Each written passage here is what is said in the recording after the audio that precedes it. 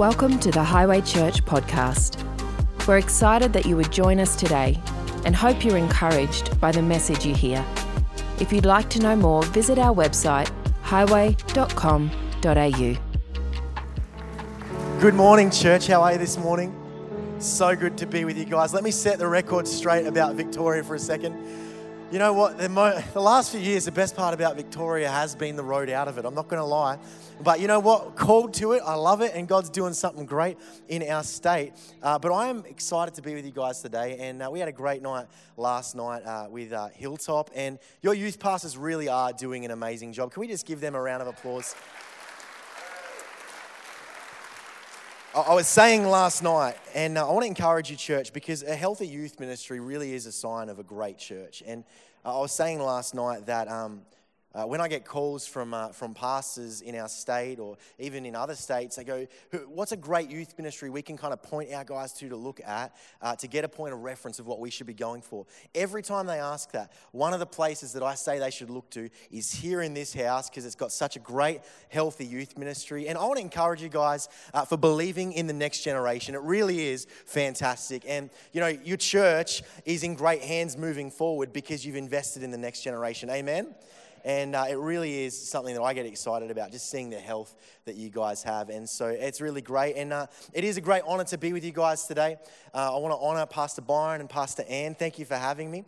And, 27 years of leading one church. Isn't that amazing? It's fantastic. Pioneering it from scratch. Dan was telling me about the missions heart you guys have and the work you're doing in India as well. It's fantastic. But I'm encouraged by that. And tonight, we've got another service. Tonight, I'm going to be preaching on faith, the gift of faith. You know, the gift of faith, it's one of the 9 gifts that we receive when we're baptized in the Holy Spirit and we can operate in. And I want to encourage you, if you're a family, if you're a mum, if you're a dad, maybe you're someone that's in the more senior years of your life, come along tonight. It's not just a youth service. And when you come along, it actually does something powerful for young people. When you're there as a family, there's going to be young people here tonight who don't come from Christian homes. There's going to be young people here tonight who don't come from homes that the family unit is intact. They might live with their dad or their mum, but when they come tonight and they see you as a family here, worshiping God, lifting your hands, what you're doing is you're giving them a point of reference of what they can shoot for in their future. They can be in the house of God. They can get married. They can have great kids. They can plant themselves here, and they see it as a point of reference when you're here worshiping. Amen? So I want to encourage you, come out tonight. That would be great. Before we get into the word, I do have a 5-week-old daughter. I'm going to gloat for a little moment. Let me show you a photo of her. She's pretty cute. Her name is Janina Rose. And my wife is Argentinian, but her family's originally from Italy. And so Gia is Italian, and it means God is gracious. And I'm a little biased, but she's pretty cute, hey? And we've got a son as well. I'll show you our family photo. This is my family here. This is Aylin and Gia and baby Seth. Our little boy, he's like a cyclone and I love it. He's 18 months going on 20. And he's a busy little man, and God has really blessed us with him. Seth was Adam and Eve's 3rd child, if you're familiar with the story in Genesis. And Seth means appointed by God, but he was also Eve's compensation for the mess she had to go through with Cain and Abel. Who's familiar with the story? Give us a quick wave. And for me, I'd experienced some mess in life. Has anyone been through some mess? Give me a quick wave if you've been through some mess. I see a few nods going on. Just to give you context, I grew up fatherless. I was the son of a single mum. My dad was abusive to my sisters, and because of that, court orders got put in place. I never met him. Still haven't met him.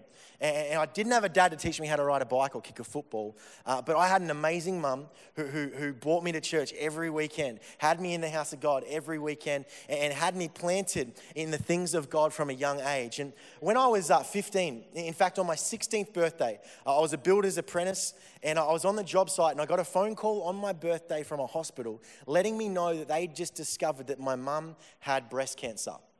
And I got this news on my birthday, and it hit me for 6. We went through this journey over the next season of the different, chemo and radiotherapy and the surgeries, and lost her hair and all these different things. But praise God, she came out the other side.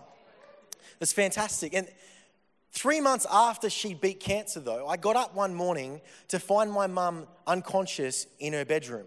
and my sister was there doing CPR on my mum. She's on her hands and knees working on her while 000 were talking through on the phone, what to do. And I remember reaching down, grabbing my mum's wrist to feel for a pulse, but her hand was cold.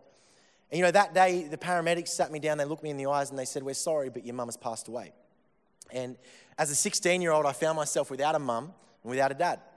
And I don't want to get too heavy too quick today, but I do just want to give you some context of the mess that I've been through before I speak about what I feel God wants to share with you today. I made a decision in that moment that what the enemy meant for harm, I was going to give to God and ask him to use it as a weapon against the enemy.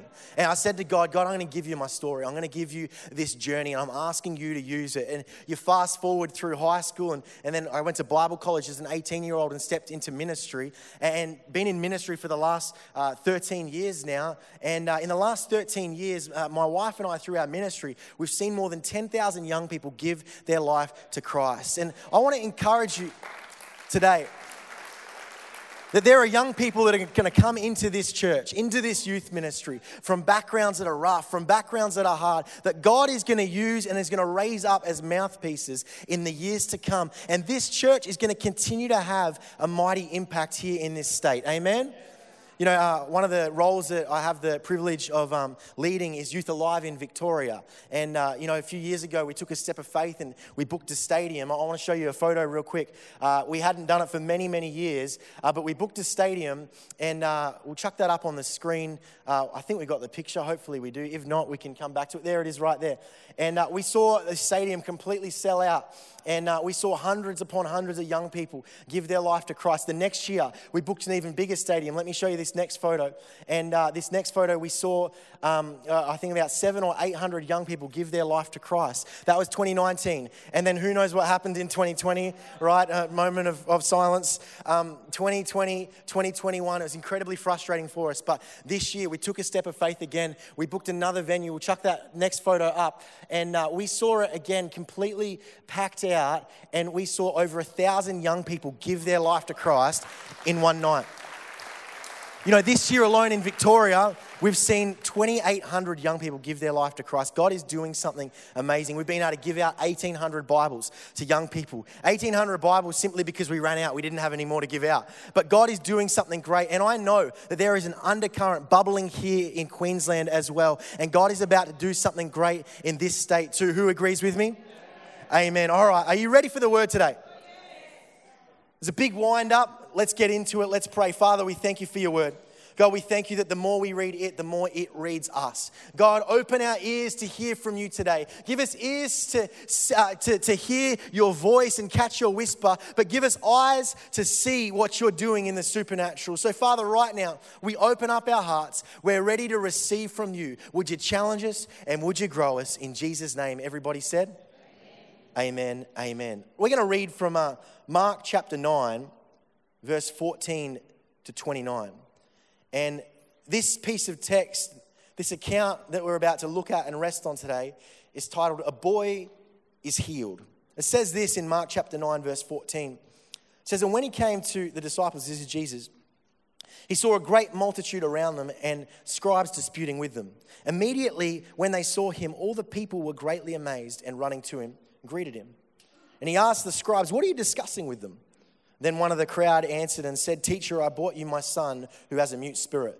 And whenever it seizes him, it throws him down and he foams at the mouth, gnashes his teeth and becomes rigid. So I spoke to your disciples that they should cast it out, but they could not.' He answered him and said, 'O faithless generation, how long shall I be with you? How long shall I bear with you? Bring him to me.' Then they brought him to him. And when he saw him, immediately the spirit convulsed him, and he fell on the ground, wallowed, foaming at the mouth. So he asked his father, 'How long has this been happening to him?' And he said, 'From childhood. And often he has been thrown both into the fire and into the water to destroy him. But if you can do anything, have compassion on us and help us.' Jesus said to him, 'If you can believe, all things are possible to him who believes.' Immediately, check this out, immediately the father of the child cried out and said with tears, 'Lord, I believe. Help my unbelief.' When Jesus saw the people came running together, he rebuked the unclean spirit, saying to it, deaf and dumb spirit, I command you, come out of him and enter him no more. Then the spirit cried out, convulsed him greatly, and it came out of him. And he became as one dead, so that many said, he's dead. But Jesus took him by the hand, lifted him up, and he arose. And when he had come into the house, his disciples asked him privately, why could we not cast it out? So he said to them, this kind can come out by nothing but prayer and fasting. And this is a great piece of text. This is a great account that we read of a father who is wrestling with doubt and faith. And he's trying to quantify, how do I step into this place of faith where I still have a little bit of doubt in me? And from this piece of text, I want to preach to you today a message titled simply this. If you're taking notes, write it down. Unbelievable belief. Unbelievable belief. What do you do when you have faith? When you're believing for God to move? When you read his word and you see his promises and you know that God can do something? What do you do when you have that faith, but there is still a little bit in you that has a bit of doubt? Let's be real for a moment. Sometimes we can come to church and we can sing some songs and lift up our hands and shake some people's hands at the doors. Oh, praise the Lord, bless you, brother, bless you, sister. And we could put on this facade, but really, as just people, as human beings, we could still struggle with this thing called doubt. Does anyone know what I'm talking about? Where you know that the scripture says it can take place. You might have even seen things happen in your life before, but there is still this carnal thought in our mind that says, what if it doesn't take place? Well, in this account, we see this dilemma outworked in this boy's father's life. Here's a man who brought his son to Jesus because he had a belief that Jesus could do something. Maybe he could be healed. Yet the dialogue with Jesus makes it quite clear that he's still struggling. He says statements like, if you can do it. If you can do it. Alluding to his lack of faith. But then he tops it off with this beautiful statement. I do believe, help me to overcome my unbelief. It's that wrestle of unbelievable belief. If I was to try to put a real world picture to this of unbelievable belief, I'm led to that thought of bungee jumping, right? Like, I'm not too extreme. I haven't done it before, but I've been to Queenstown and I see all the ads for it, and here you have these people with this bungee cord tethered around their ankles, and I would imagine that they stand on the edge of a bridge ready to jump off, and right before you take that jump, all of these thoughts begin to come through your mind. What if I'm the 0.0000001% of people where this goes wrong? Like, I know that it happens every day of the year, every week of the year, every month of the year. It's happened for decades. But what if for me in that moment, I'm the first person? What happens? And as you jump, you know that there's something tied around your ankles that's going to save you, but there would still be fear before you jump. You guys know what I'm talking about? I haven't bungee jumped, but many years ago, I ran a fundraiser for a home in India called Parachute for Poverty, right? How good's the alliteration? And we got a bunch of different people in the country town where I grew up in, and had a local MP. We had a principal of a school, a few local footy players, all these different guys. We had about 20 of us, and we raised funds through parachuting for this local charity in India. And as I'm getting ready to jump, it's my turn, right? And we're going up in pairs. And so here I am, Dave Edgar from Youth Alive. And then the other person going up with me, his name is Albert. He's 90 years old, and he had to get a heart check before he jumped. He had to lose 10 kilos to be under the limit before he jumped. And he's going up as well. So there's Dave Edgar, Youth Alive, and there's Albert, barely alive. And we're ready to go. And right before we take off, someone else is coming down to land.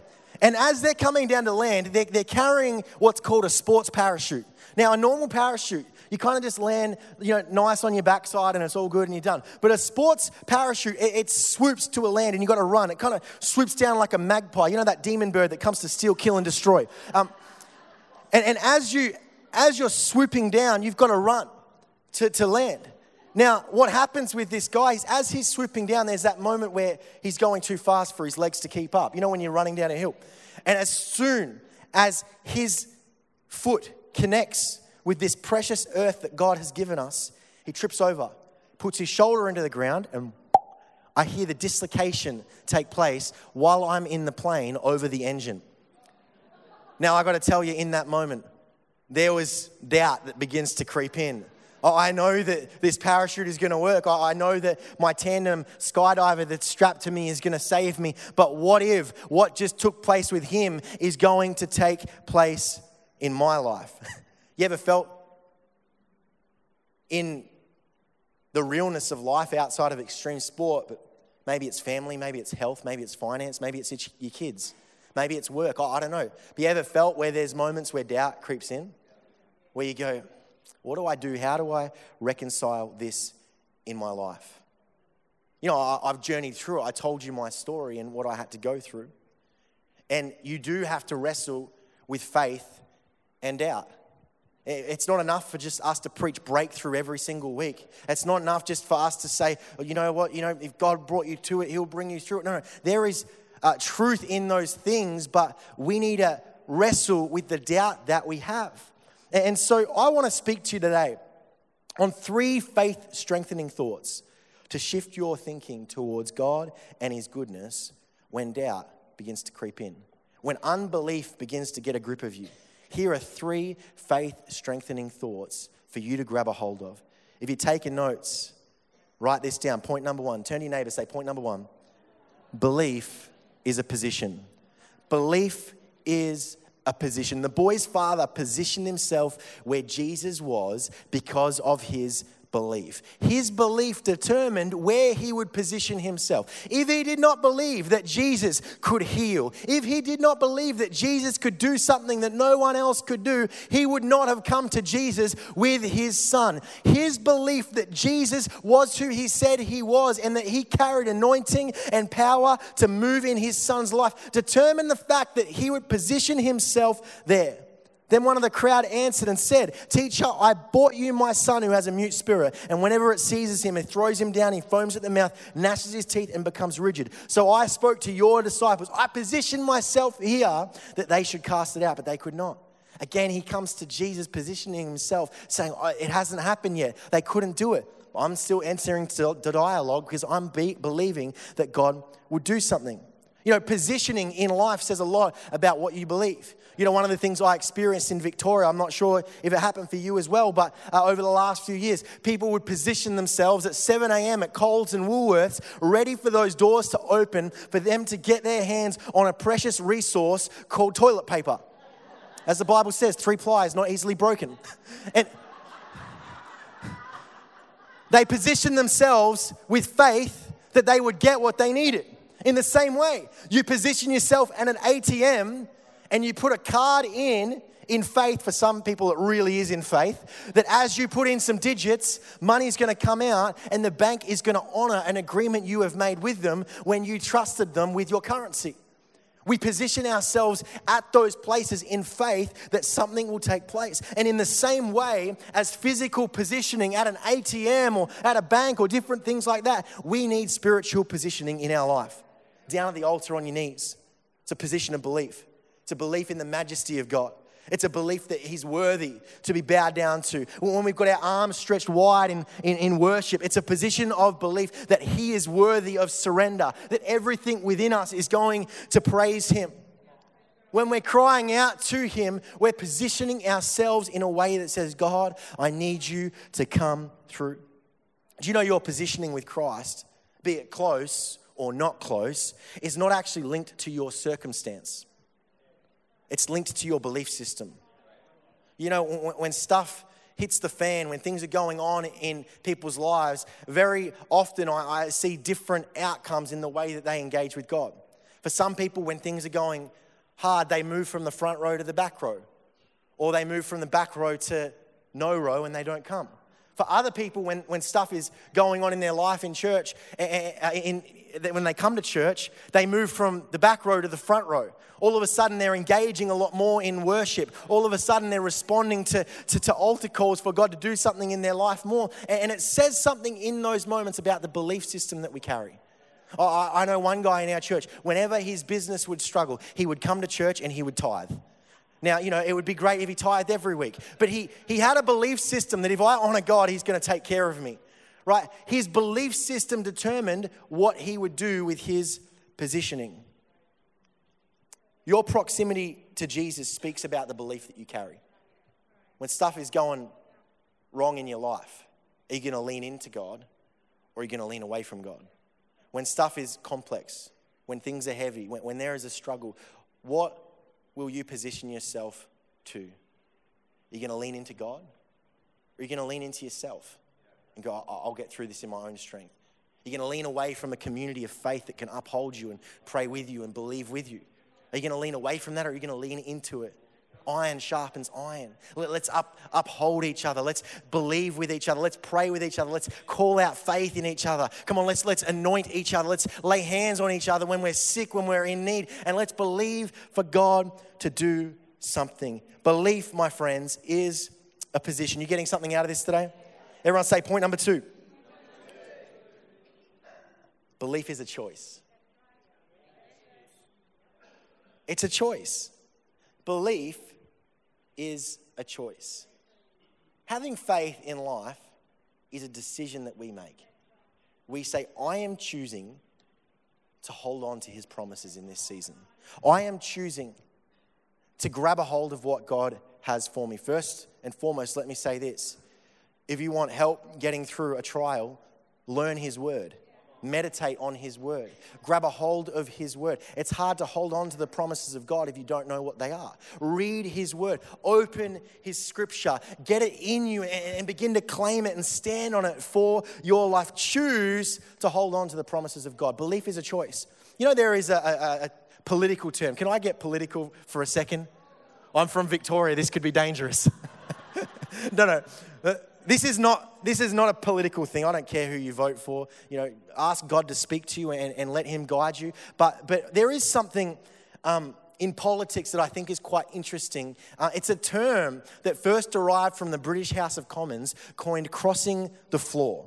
And crossing the floor speaks to a moment where one elected party member votes in a way that goes against the party lines of the party he is aligned with. And when it reaches its full maturity, that elected member would physically get up and cross from one side of the room to the other. There derives the term crossing the floor. You know, in Britain, one of the well-known and most notable floor crossers in his time was Winston Churchill, who changed parties and then changed back again during his time in politics. In Australia, Barnaby Joyce crossed the floor 19 times during the Howard government because of whatever convictions that he had about different votes. But the record holder in Australia is a Tasmanian senator. Tasmania. Who voted against his own party lines 150 times. Look at that, Tasmania delivering on the goods. The thing about floor crossing is when a politician votes against something and they break alignment with the party that they're part of, it has the ability to affect major change. It has the ability to change everything. Friend, I want to tell you today that one of the greatest things we can do is cross the floor from doubt, disbelief, fear, to faith, to belief. To holding on to his promises. That we cross the floor with the party of the enemy. We cross the floor of the lies of the enemy. And we say, God, I'm holding on to what you have for me. We are divorcing ourselves from doubt. We are divorcing ourselves from fear. And we are saying, God, I'm grabbing a hold on what you have for me. I'm holding on to hope. I'm holding on to faith. I'm holding on to breakthrough. I'm holding on to your son, Jesus, who died on a cross and rose again so that I could have forgiveness. I could have life and life to the full. I'm holding on to statements in your word that say, he who the Son sets free is free indeed. And when condemnation creeps in, I'm breaking agreement and I'm crossing the floor and I'm choosing to believe that if God has forgiven me, if God has set me free, that he will bring me to it and I will become more than a conqueror. We need to cross the floor from doubt to faith. Belief, my friends, is a choice. The boy's father makes this statement in Mark 9:24. Immediately the father of the child cried out and said with tears streaming down his face. Think about that moment. Here's this father, tears streaming down his face, and he says, Lord, I believe, help my unbelief. Lord, I believe, help my unbelief. One scholar reflects on this statement, and he thinks about, what would the thought process of being in this man's life in that moment, and he extrapolates the potential mindset of the Father when he makes that statement, I do believe, help me in my unbelief. And what he derives is potentially this is what would have been thought. It's useless concealing from you. I can't hide.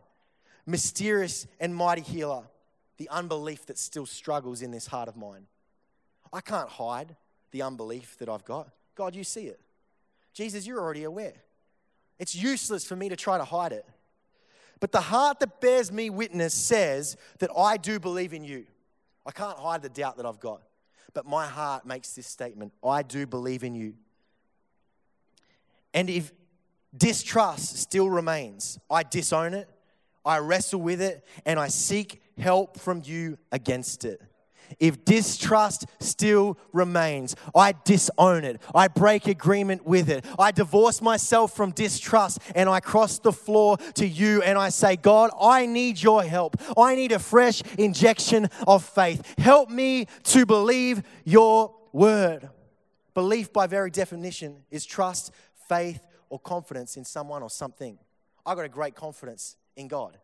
I got a great confidence that no matter what happens, God is going to bring good out of it. That no matter what happens, God is working on my side. I have got a great confidence that he is there and he's got a plan and he's going to make a way where there is no way. I've got a great confidence that if I honor him and if I follow him and I live a life that builds up my faith and I dig into his word, that he is going to guide me. He is going to help me. I've got a great confidence that when I follow God, he will be with me. And that right there, by very definition, is belief. It's a confidence in someone or something. Friends, I want to ask you, what have you put your confidence in today? Belief is a choice, but you have to choose to trust. You have to choose to have confidence, to be completely honest with where you're at, and then choosing to acknowledge where you're at, but still deciding that you are going to hold on to what God says. Maybe you're going through a health struggle. Doesn't mean it's not hard. Maybe you've been given a prognosis that is catastrophic. Let's not just pretend that that's not a hard thing. But I know that God can still move. I know that God can still heal you. I know that God can still minister in your life. And even if he doesn't, you get to sit in his glory in heaven. I got a great faith that says no matter the outcome, God is still sovereign. God is still good, and I'm going to follow him, and I'm going to trust him, and I'm going to pray, and I'm going to believe for healing. I'm going to pray, and I'm going to believe for a miracle, whether it be here on earth or in heaven. And Father, I thank you for your faithfulness no matter the outcome. God, I thank you that we are the variable, and he is the constant. Amen? He is the constant in our life. We've got to break agreement with disbelief and make a choice to trust the word of God. Belief is a choice. The third and final thought today, if you're taking notes, write this down. Belief is a posture. Belief is a posture. When I was younger, I was part of a new work, a church plant. And as part of this church plant, musicians are on every single week, right? There's not like there's 10 drummers or 5 guitarists. There's usually one drummer, one guitarist, one bass player, maybe a keyboardist. And if not a keyboardist, there's that dude that's like, I got a ukulele. But there was a guitarist, a young guy, and he used to play every single week. Got to the point where his wrists became quite sore. And it got so severe that he'd strap his wrist, but the pain was overwhelming. And he couldn't bear it any longer. And so he'd go to doctors to try to seek reprieve and help with what was going on, but nothing was working. And he was quite sad because he loved to worship God through playing the guitar, and he couldn't do it anymore. And then one day he stumbles across a specialist that was a little bit odd because he had pain in his wrists. But he stumbles across like a foot doctor. Is it like an orthopedic, whatever it is, right? A foot doctor. Someone help me. Podiatrist, there you go. A podiatrist. And this podiatrist brings this interesting, thought, this interesting theory. He goes, I think you've got pain in your wrists because of your fashion choices. He goes, what? He goes, well, bear with me. He goes, look at your shoes that you're wearing. They're Converse. They're flat. There's no support. And this doctor begins to muse that the strain is coming up his legs and it's tightening his back, and then that's pulling his shoulders in, and then that's pulling tension onto his arms, and then the pain is manifesting in his wrists. And he goes, if you change your shoes, I reckon this is going to fix your wrists. So he goes out and he gets a nice pair of shoes, I don't know, like some Air Max or maybe some Hush Puppies or something like that. And he swore by it, my wrists are fixed, I have no more pain. Now look, I'm not a doctor, and I don't know, I think it's a little far-fetched, right, if I was to be honest with you. But what I do know is that the last 10 years I've been a youth pastor on a youth pastor's wage, and I'm not buying expensive shoes very often. And there was a pair of shoes that I had for a long time that were like good from far but far from good. And whenever I would preach in a service for like more than one service, like maybe 1, 2, 3 services on a Sunday, by the end of the day my lower back would just, anyone know what I'm talking about? And you're just kind of like, oh. And I realized that if you don't have the right posture, it has the ability to produce great pain in your life. But if you have the right posture in your life, it produces strength and it produces health. What is the posture of belief? Well, friends, I'd submit to you today that the posture of belief is intercession. The posture of belief is prayer. You see, prayer shifts belief to reality. Prayer, intercession, increases our measure of faith. It helps us break agreement with disbelief. I want to invite the band up this morning, and as they come, I want to read this last part in this passage that we've been looking at today, Mark 9, 28 to 29. It says, and when he'd come into the house, his disciples asked him privately, why could we not cast it out? So he said to them, this kind can come out by nothing but prayer and fasting. You know, as I was studying this last statement, this kind can come out by nothing but prayer and fasting, I found something interesting a few chapters earlier in Mark 2, 18 to 19. It says this, now John's disciples and the Pharisees were fasting. Some people came and asked Jesus, how is it that John's disciples and the disciples of the Pharisees are fasting, but yours are not? Jesus answered, how can the guests of the bridegroom fast when he's with them? They cannot, so long as they have him with them. Now, I think when I look at these two pieces of text side by side, there would have been some confusion among the disciples. Because Jesus says that this kind of thing can only come out by prayer and fasting. But earlier on, he had instructed his disciples not to fast. So here his disciples are, unfasted, and then Jesus says this thing can only take place by prayer and fasting. Man, maybe they're more spiritual than I am, maybe they're more learned than I am, maybe they're sharper than I am. But I think if I was in their shoes, I would have had great confusion in this moment. Jesus, you say this can only take place by prayer and fasting, yet you've instructed us not to fast. I think in that moment, Jesus was trying to teach his disciples a lesson. I think in this moment, Jesus was trying to illuminate something to them that they could carry for the rest of their life. I think that what Jesus was trying to show them in that moment is that special things require special preparation. Special things require special preparation. You can't just get to that moment of revival and then boom, it takes place. No, revival takes place by a church getting hungry for a move of God, praying, fasting for months and years and digging that well and saying, God, if you'd use anybody, would you use us? When we see God move in our life, it comes from the overflow of what he's been doing in the secret place, in our prayer moments, in those moments where we die to ourselves and we say, God, more of you and less of me. It's a place of preparation. Friends, I would submit to you today that preparation is a posture of belief. When we start praying, when we start laying a foundation and we say, God, I thank you for the good things you've done here in Highway Church over the last 27 years. We praise you for it. We honor you for it. We give you glory for it. But right now, we are laying a foundation for you to do something afresh. Right now, we are laying a foundation for you to move again, for you to bring new wine again. Father, we are laying a foundation and we are preparing in the secret place here in this building for the Gold Coast to be reached in greater measure than it's ever been reached before. And it wouldn't just stop here on the Gold Coast, but it would flow out into Brisbane, into Queensland, into our nation, and into the nations of this world. We need to start preparing for what God is about to to do. Friends, let me ask you today, would you stand to your feet and would you agree with me if you believe? Is there anybody in this place who believes that God can move? Is there anybody in this place that's believing for His power to hit and move out of this church and into this community? I want to tell you right now, as a Pentecostal church, we still believe. We still believe in the power of God. We still believe in laying on hands. We still believe in the impartation of the Spirit. We still believe that the same power that conquered the grave lives in us. He is alive. He is not dead. We still believe in the inerrant truth of the Word of God. We still believe that this book is living and active and sharper than a double-edged sword. And there are some powerful truths in it. Let me read this to you. Mark 10, verse 8.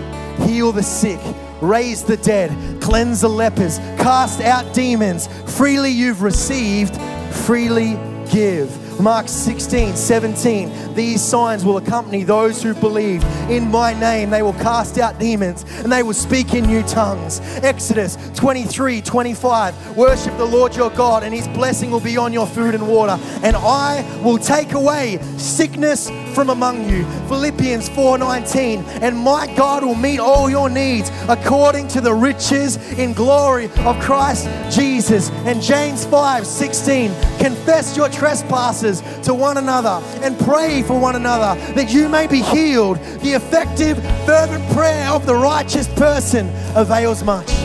I love that. The prayer of the righteous person avails much. It avails anxiety. The prayer of the righteous person can see breakthrough. It avails sickness. When we pray, God can minister and bring healing to sickness for that wayward son or daughter. The prayer of the righteous person avails much. God can bring them back in where there has been family breakdown, where there has been marriage problems. The prayer of the righteous person avails much. When things aren't moving in your business, the prayer of the righteous person avails much. Is there anybody who agrees with me on that today? The prayer of the righteous person avails much. In a moment, I'm going to open the altar and we're going to pray and we're going to prepare for what God wants to do through this church again. Before I do that though, one of the key words in this statement, it's righteous. The prayer of the righteous person. You see, if you're not in right standing with God, this scripture is calling you to repent. You've got to be righteous if you want your prayers to be effective and powerful. And right now in this room, before we go any further, I just ask, would everybody bow their heads and close their eyes? I want to ask you, are you in right standing with God? Maybe you once knew Him, but you've walked away. Maybe you've drifted. Maybe you've never had a relationship with Him. I'm not asking if you come to church. I'm not asking if you're religious. I'm asking if you're in right standing with God. I'm not going to call you out the front today. I'm not going to embarrass you, but I'm going to pray a prayer. And if you're saying, God, I need to repent. I need to get right with you. I want to give my life to you. He sent His Son to earth to die on a sinner's cross. But then He rose again 3 days later, victorious over death, sin and shame for each of us, one time for all time, so we could have life and life to the full. If you're not in right standing with God, but you want to be, I'm going to pray a prayer. If you want to be included in that prayer, on the count of 3, I want you to lift up your hand. 1, it's the greatest decision you can ever make. 2, if you know you're not right with Him, today is the day to get right. 3, if that's you, lift up your hands to heaven. Yep, I see that hand. Is there anybody else who's saying, I need Jesus? Yep, thank you, brother. I see that hand. Anybody else who's saying, I need Jesus? Yep, thank you over there. A number of hands have gone up. Yep, up the back. Anybody else who's saying, I need Jesus? I need Jesus. He can make you righteous. We are not righteous in our own strength, but He can make you righteous. If you need Jesus, one more moment. Anybody else who's saying, I need Jesus? A number of hands have already gone up. Fantastic. Here's what we're going to do. We're going to pray a prayer together. Why don't you repeat this after me? And if you lifted up your hand today, believe this with your heart and confess it with your mouth. The Bible says you'll be saved. Come on, repeat this after me. Dear Jesus, today I'm making a decision to give you my life. I believe you died on a cross and you rose again so that I could have life and life to the full. Forgive me of my past. Give me a brand new future. From this day forward, I'm going to follow you. In Jesus' name. Amen, amen, amen. Come on, let's give our friends a big round of applause. All right, here's what we're going to do in the last few moments. Belief is a position. Is there any believers in this place right now? If you're a believer and you're saying, God, I want you to do something fresh in my life, in my family, in this church, in this community, I want you to position yourself down the front right now. And we are going to begin to lay a foundation for what God is about to do. Come on, if that's you, you're saying, God, I want you to do something fresh. If you would say, God, would you do it again? Maybe you're someone in the senior years and you've seen God do great and mighty things through this church. But we're going to position ourselves and we are going to begin to pray again for God to move. Come on, let's begin to sing. Father, we thank you. We thank you, Father. Holy Spirit.